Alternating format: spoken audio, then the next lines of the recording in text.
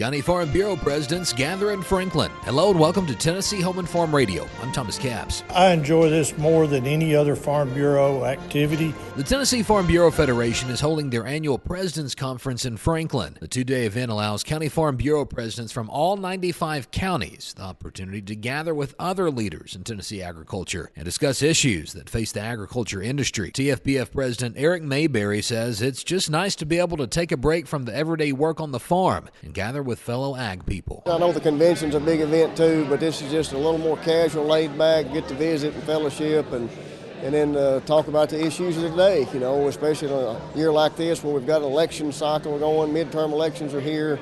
Next year going to be writing the farm bill. That's going to be a big thing. We're already working on that, and a lot of new faces in leadership positions across the state now. We've got to meet with them, and it's just been a good conference so far, and it always seems to have a really good educational value, and having our folks get together and talk with one another have a lot of benefit to that. Rutherford County Farm Bureau President Mike Vaught says this is his favorite event of the year. We're here just a little over 24 hours, and we get a lot of information, see a lot of familiar faces, and get to exchange some ideas while we're here. McNairy County President Rhodes Platt says this conference gives him the opportunity to learn more about issues that he can then take home and inform his county. As president of the McNairy County Farm Bureau, it's extremely important for me to learn about upcoming issues concerning our farm bill that's set to expire here fairly soon, how that'll affect our local farmers. It's a good opportunity to meet folks that are running our agencies,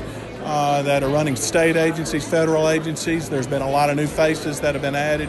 It's important for me to meet them. Staying on top of the latest in agriculture to keep the industry moving in the right direction. For Tennessee Home and Farm Radio, I'm Thomas Capps.